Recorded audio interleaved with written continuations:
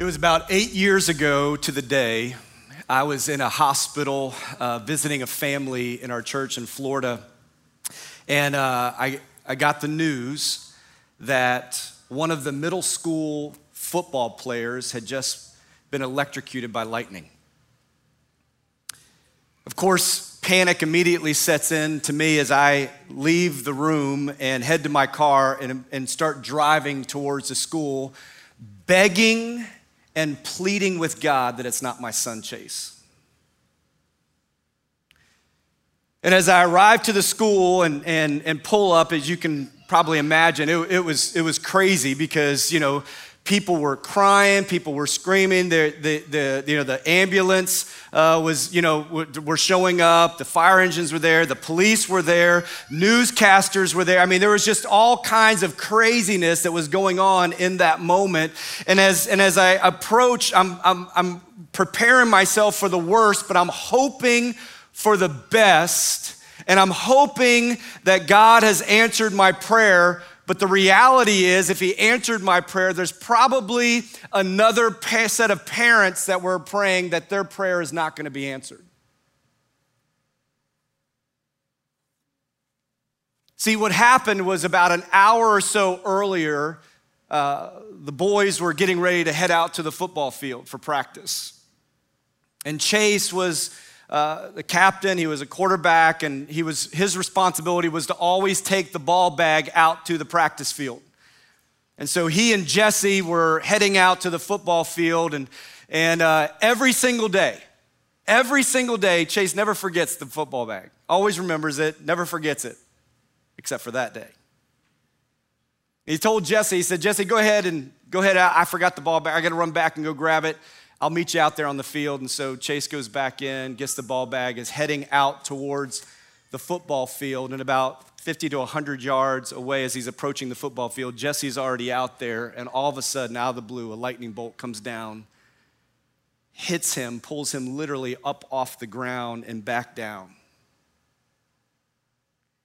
Players are stunned. Coaches are stunned, trying to run to his aid, trying to care for him the best that they can, calling 911, getting the ambulances there, trying to keep him alive. They take him to the hospital where me and many others are just praying, trying to console traumatic students that saw this, trying to care for the coaches that are beside themselves, trying to, care for the parents that, as you can imagine as a parent, would just be absolutely stunned. And again, praying, begging, and again, you're going, God, this is a great opportunity for you to show up and heal. I mean, can you imagine? This ended up getting national press coverage. Can you imagine the storylines, God, that would bring you so much more glory if you answer the prayers that we're praying? God, would you please heal and save Jesse's life? And for days, we would pray and we would pray and we would pray. And then 5 days later, right before I was getting ready to go up and preach, I got the news. Jesse had passed away. See, his parents had started to come to our church, and then they started coming to our small group and trying to help them navigate the why. Why would God do this? Why would God allow this? Why wouldn't he save them? See, and it's in these moments when we're trying to accurately interpret the stuff of life. And since we are so bad at accurately interpreting life circumstances, this is where our faith gets shattered. This is where our faith gets uprooted because we're trying to determine and we're trying to accurately understand God and everything else that when we take it upon ourselves because we don't have an eternal perspective. We can't see down through the corridors of time of like how this could possibly work out for good. And so when we're left to our own ability to accurately interpret this stuff, we're left with a faith that if we don't ground it in the person of Jesus, if we don't ground it in the person who is the author and finisher of our faith, if we don't ground our faith, as we've said, and that God is who he says he is and that he will do all that he's promised he will do. If it's in anything else other than that, our faith is going to get uprooted. But when our faith is grounded in him, we can have faith that he will always keep his promise. If it's not a promise, we can have hope. And we can pray and we can take those things to the Lord and we can beg and we can plead and we can ask and we can hope. But if it's a promise from God, then we can have faith that he will do what he has promised he will do. And there are times when we pray when there's not a promise, and sometimes God says yes. Sometimes God says later. And sometimes God says no. And the thing that we struggle with is, what do we do when God says no? If you have your Bibles, open up with me to 2 Corinthians chapter 12. And we've been in this series now for a few weeks. And again, if you're new, we're so glad that you're here. We appreciate you coming. Just so you know, I've had this conversation. If the amount of people in this room is uncomfortable, our 11:30 service, there's room in there, you can come but we're glad that you're here. We're glad that you're listening online. We hope that you'll keep coming back. These next few weeks, we're gonna be diving in to some of the real, what they might call problem passages where people really get tripped up. And I hope that you'll keep coming back as we dig into this stuff. But this morning, I'm excited because we're gonna talk about how in the world could a guy in Scripture, who had great faith, he had an unbelievable commitment, this incredible commitment to Christ. And when he asked God to do something, God says no to him. I mean, think about it. It's this guy named the Apostle Paul. Some of you might have heard of him. He used to be called Saul before he became a believer. See, before Paul became who we probably know him to be, this great apostle who wrote a good chunk of the New Testament, before he became a follower of Jesus, he was very popular. He was incredibly popular. He was well known. He was respected. He was high up in the leadership. The Jewish community really adored Paul. He was well known even by the leadership of Rome. Before he was a follower of Jesus, he would have been most likely pretty wealthy because of the hierarchy that he was in leadership. And also before he became a disciple of Jesus, he was well known for his intellect. He was well known for his teaching ability. He was well known for his leadership before Jesus. But see, after Paul became a follower of Jesus, all of a sudden he lost all his friends. See, the Jewish community didn't want anything to do with him anymore, and the Christian community was so scared of him because he was well known for persecuting Christians, for persecuting the church. And so now Paul has been spending most of his life now alone without probably many friends. And this man, Paul, made the supreme sacrifice for the sake of Jesus. Paul was a man who was sold out. If you were to talk to people about a man of great faith, a man who had incredible commitment, who paid the highest price to follow Jesus, it would be Paul. And yet, God still told Paul no. I mean, think about it. If anybody was going to get their prayers answered, you'd think it'd be Paul. But yet, God said no. See, Paul had a problem. He had this situation, if you will. He had this thing that he took to the Lord and asked him to take care of, and then there's no response. And he goes back to the Lord and says, Lord, would you please remove this? And again, no response. And so the scriptures tell us that he goes back a third time and God tells him no.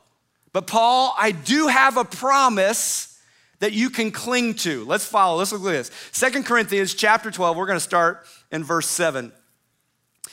He says, so to keep me, this is Paul speaking, so to keep me from becoming conceited or prideful, because of the surpassing greatness of the revelations, a thorn was given me in the flesh, a messenger of Satan to harass me, to keep me from becoming conceited.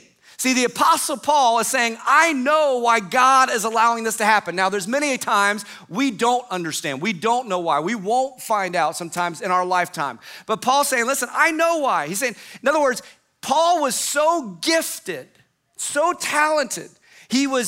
God was revealing these different revelations to him that he had great potential to be prideful and conceited in his own giftedness and the revelations that God was giving him. It would have been, in other words, he's saying, it would have been easy for me to have been conceited. So in order to keep Paul humble, God had given Paul something that was so devastating, that was so overwhelming, that was so constant that it served the purpose of keeping Paul from being prideful. So let me ask you a question. What would have to happen to you in order to keep you from being prideful? I just want you to think about it. Like, what would have to happen in your life that would absolutely ensure that you wouldn't become prideful? Like, that's not a conversation I really want to have, right? Because in order for God to do what he wants to do, pride has to get out of the way, and man, is that painful. See, no matter who you knew or know, no matter what you know, no matter how intelligent, no matter how gifted, no matter what you've accomplished, when all is said and done, what would it take to make sure that there wasn't going to be any pride? See, that's the nature of this thorn in the flesh that the Apostle Paul was living with. It says in this passage that it harassed him. Some of your versions might say torment. See, in the Greek, it literally means, it means to strike with a fist. That's what that word literally means. It means to mistreat. So this was a constant source of irritation. This was a constant, ongoing pain for Paul. And it seems like every single preacher that's ever preached probably this passage is always kind of speculating on what it could be. And I've heard all kinds. I've heard it could have been malaria. It could be bowel issues. It could be eye problem. One guy even said it might have been a wife. Whatever. We're not going to get into that. But people would go on and on and on about speculating about what it might be. But here's what we know from Scripture. In 2 Corinthians 10:10. Paul uses a word to describe himself. He actually uses a word that we translate in the English as feeble or weak. It's the context of unimpressive. See, in the Greek culture, when you're talking about being unimpressive, it was this idea of you had physical problems. In other words, the whole bottom line was he was not probably physically well. He probably, just struggled with being healthy. So I imagine that this thorn in the flesh, as Paul's talking about, is probably some physical affliction that God allowed Satan to afflict Paul with, just like he did with Job. And some of those physical ailments were there purely for the reason to help Paul not become prideful so that he could accomplish the purposes and plans of God. So Paul goes on, he says, 3 times I pleaded. This literally means crying out, begging for someone for aid. He goes, 3 times I pleaded with the Lord about this, that it should leave me. But he said to me, here it is, my grace is sufficient for you, for my power is made perfect in weakness. In other words, God is saying, Paul, I'm not going to remove your thorn, but I promise that by grace, and we talked last week about mercy and grace. Grace is this undeserved favor, this undeserved strength, this power. Paul, I promise I'm going to give you grace, strength, power to endure the thorn, this affliction. I'm going to give you strength and power to continue on in the ministry that I've given you, but I'm not going to remove the thorn. And God wanted Paul, just like he wants you and he wants me, to understand that there are times that no matter how much you have faith, no matter how much we pray, no matter how much we fast, no matter how great of a commitment that you have, and no matter how long you want to pray, the answer still might be no. And Paul, he's saying, I'm not going to remove the thorn, but here's my promise. My grace is sufficient for you. My grace is sufficient for you. In fact, I want you to say it out loud with me, because sometimes we need to hear ourselves say it. I mean, here's what I want you to say. Your grace is sufficient for me. So let's say it together. Your grace is sufficient for me. See, you got to believe that, because it's a promise. You can have faith that no matter what you're going through, his grace is sufficient for me. Remember we said last week, his promise, he's saying, listen, I'm not going to deliver you from that circumstance, Paul, but my promise is I will deliver you through that circumstance. And the way I'm gonna do it is through grace, through mercy and grace. And the grace, my grace, Paul, my grace, you fill in your name, is sufficient for you. Now look at Paul's attitude, it changes. Look at this, verse 9. He says, therefore, based upon the fact that his grace is sufficient, therefore I will boast all the more gladly, check this out, of my weaknesses. Why? So that the power of Christ may rest upon me. See, all of a sudden there's this heart attitude change.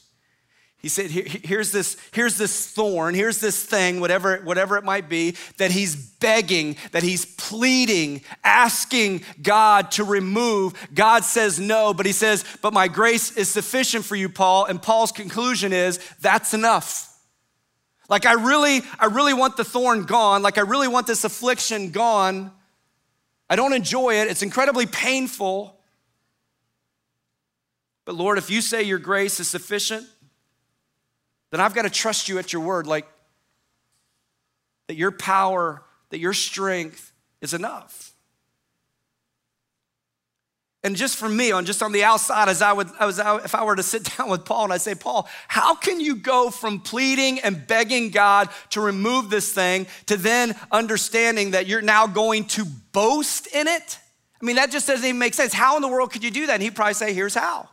Now that I see that what I thought was bad is now good, that God's power, that God's might, that God's going to demonstrate his power and his glory through my life, but it's not gonna come through the areas of strength, it's gonna come through my weakness. Like if the end goal is for God to get the glory, like if the end goal is to really worship him and magnify him and praise him and uplift, like if that's the end goal, then God, you do whatever you need to do. And I'll boast in my weakness if that gives you more glory. See, the problem is, I'm just gonna be honest here, the problem is we struggle not being the main character in the story. God's the main character. This is his story that we're a part of. And our job is to give him glory, is to give him credit, is to give him honor, is to give him worship.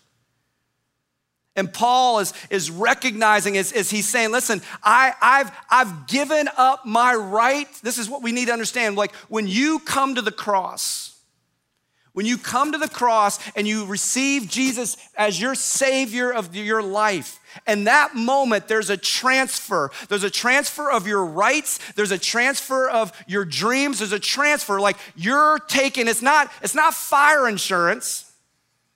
It's not the get out of hell free card. Like it's me kneeling at the cross of saying, Jesus, I'm receiving the full, my debt has been paid. Like when I come to the cross and I receive salvation, you wipe my slate clean. And in that moment, I'm making a transfer. Like I don't live my life anymore. Like I choose to live the life that Jesus wants me to live. I gave up my right to dream my own dreams. Now I get to live out the dreams that God has for me. See, that's a significant transfer at the cross. But when we think God's responsibility is just to bless my dreams that I come up with, you're gonna be continuously frustrated and you're gonna be disheartened because you think, and I don't mean this to be mean, but you think it's really about you and God's job is to give you what you want. That's why we got to keep preaching the gospel to ourselves. And I'm constantly reminded at the cross, I gave up my own rights to live my own life. I'm just a vessel. I'm just a conduit. I live and exist on this earth to purely accomplish the plans and purposes of God. That's it. Like, that's it.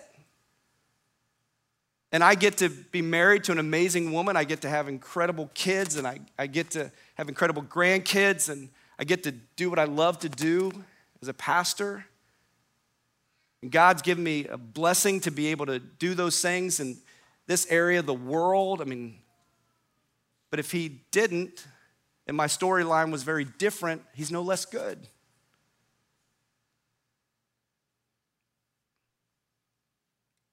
See, Paul's heart attitude was, God, you show your power and you show your grace through me. And in my weakness, you're strong. And if my weakness serves you better, then I'll boast in that. You know why we struggle? We struggle with this in this country. You know why? Because we admire strength. We don't respect weakness, right? Just think about it. We really look up to and respect physically strong athletes, pay them a ton of money. We really respect and admire financially strong companies. We'll invest in them. We really respect and admire strong armies that protect our country and our world. Paul's saying, I'm going to boast in my weakness. It totally goes against what we normally, naturally uphold. He continues on. Verse 10, he says, for the sake of Christ, then, I am content with weaknesses, insults, hardships, persecutions, and calamities. For when I am weak, then I am strong. Isn't that unbelievable? I mean, that perspective, instead of Paul saying, I'm just gonna keep asking and begging and fasting and expecting God to give me what I want. You know what Paul did? This is what he did. Just go back to look at that passage. He says, listen, Lord, if you're gonna give me an answer and the answer is no, then God, I trust you. You didn't say I had to like it. Didn't have to say I'm gonna throw a party around the no, right? Because I think it takes more faith to endure God's no than it does to acquire a yes. See, when Paul is hearing from the Lord, he's looking at his weakness, saying, if you say your grace is sufficient, then I'm gonna hold you to your word. Then your grace has to be sufficient. Your strength, your power has to be sufficient, and I'll be content with the fact that in this moment you've said no, but your promise that I can hold you to is your grace is sufficient for me. I want to give you 6 quick things that I think that we learn that are lessons about our faith from this encounter with Paul. The first thing is this, and I'd encourage you to write these down. We have permission to ask God for anything. You have permission to ask God for anything. Paul wasn't hung up on, okay, is this God's will? Can I really pray this? No. He just, if you have a request, if you have a desire, if you have a need, any of those things, you just take it to the Lord and you ask and you ask and you ask. Scripture even gives us this illustration I've talked about before when there was a lady going before the judge and it was almost like she was annoying because she kept asking and asking and asking, right? You can go. It says pray without ceasing, Scripture tells us. Here's the deal. But when God answers, when God says yes or when God says no or when God says maybe later, be willing to accept his answer, not throw a tantrum, and understand that his grace will be sufficient for you. But you can take whatever it is to God. Don't hesitate to bring it to him. The second thing is God has permission to say no. God has permission to say no. We have permission to ask for anything, and God has permission to say no. Listen to me, neither your faith nor your commitment to Christ is going to compel God to say yes every time. This is really important. your faith, your commitment, your service record, right? Your giving records, like none of that stuff compels God to say yes every single time. You say, well, hold on a second. I can go back to certain passages where it says because of your faith. Absolutely. But Paul was probably more faithful than anybody, had more faith and commitment than anybody, and God said no. Remember a person called Jesus in the garden? Lord, would you take this cup from me? Aren't you glad God said no? But see, what we focus on is we want yeses because we don't have eternal perspective on why when God says no to something, he's going to say yes to something better. See, your faith is not one of those magic buttons that you just push when you're praying to say, God, but look how faithful I've been. Look at how many years I've led small group. Look how much money I've given to your kingdom. Look how many mission trips I went on. Look at, all these different things. God, you owe me. And God's going, no. I love you. And as any good father, I'm not going to give my kids every single thing they want. I've got perspective that you don't have. I've got all of wisdom that you don't have. You're going to have to trust me. That when I say no, it's because I'm saying yes to something else that's much greater. The third thing is God always has a reason for saying no. The problem is we go through tough times and we don't understand the why. It's totally understandable. We go through these tough times and we don't understand the why, and it's in these moments that will really expose whether or not you have faith or not. And I don't mean salvation. I'm talking about trusting in God and who he is and his promises. See,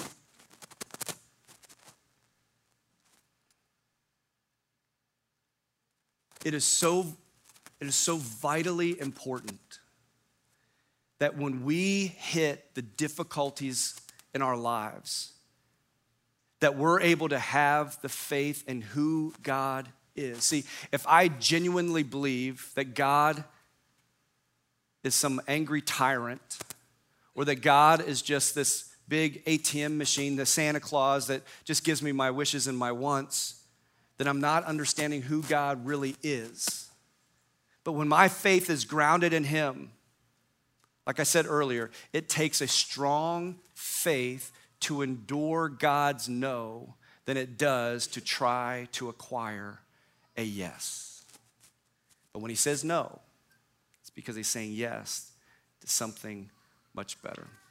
4, in God's value system, you're going to hate this one. In God's value system, character takes precedence over comfort.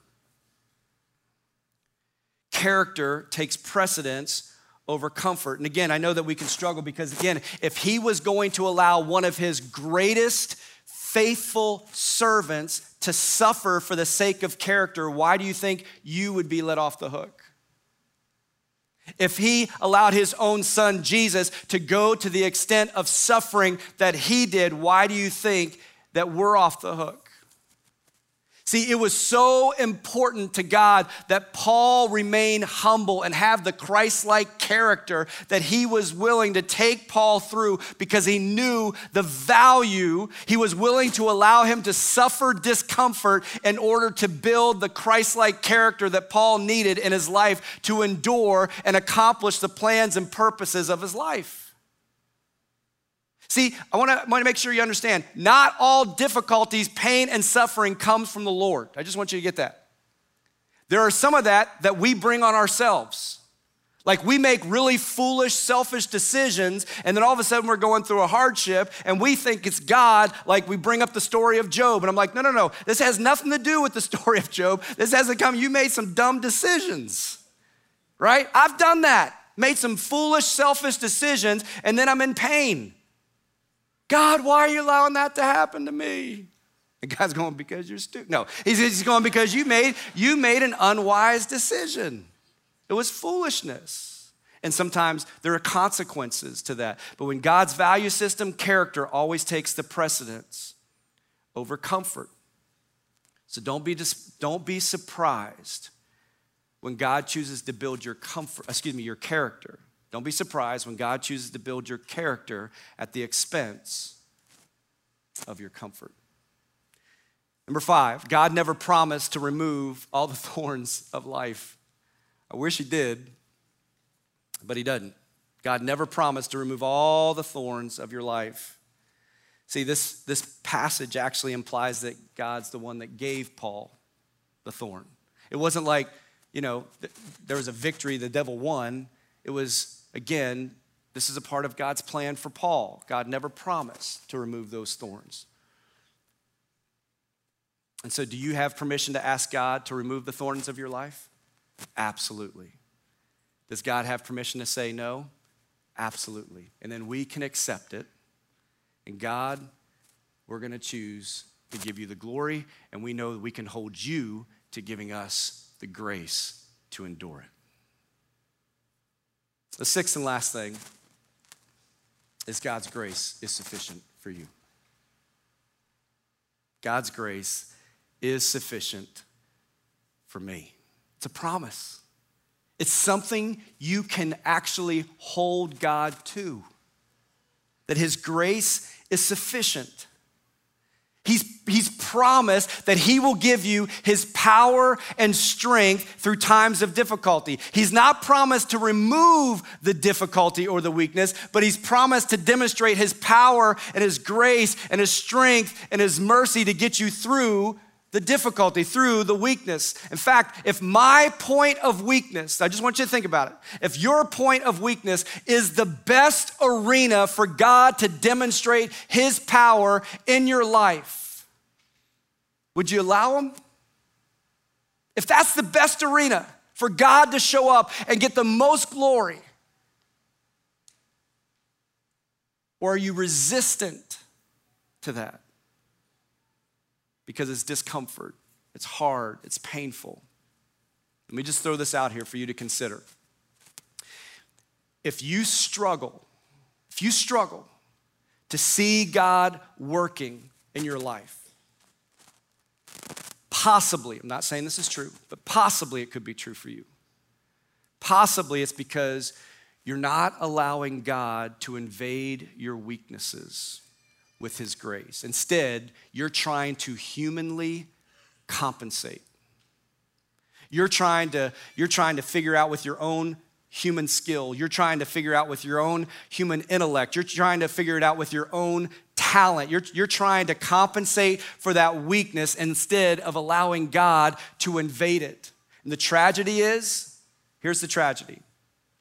Not only is the weakness not going to go away, but you miss out on an opportunity to experience the grace of God. You'll miss out on the experience of the grace of God. So if you want to experience the grace of God, I'm going to tell you, this is where Scripture helps us out. Here's how you do it.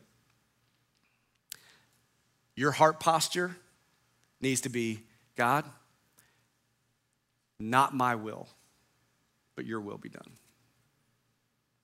You want to experience the grace of God? You want it to be sufficient? Your heart posture, not my will, but your will be done. You see it in Jesus.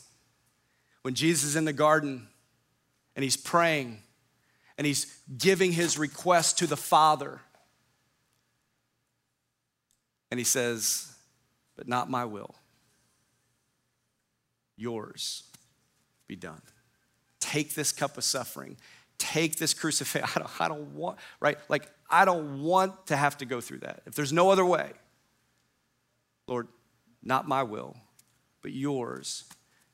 In that moment, Jesus trusted the Father, and his grace was sufficient. So you and I have to be willing to accept God's no. And it's hard. It's very hard. And in those moments when we have to take no for an answer and trust that God is who he says he is and that he will do all that he's promised to do, and I come with the heart posture of, Lord, not my will. In other words, not what I think is best. Lord, I really don't want to have my weaknesses constantly exposed. But if not my will means if my weakness is your best arena to work in, then your will be done. You do what you do best.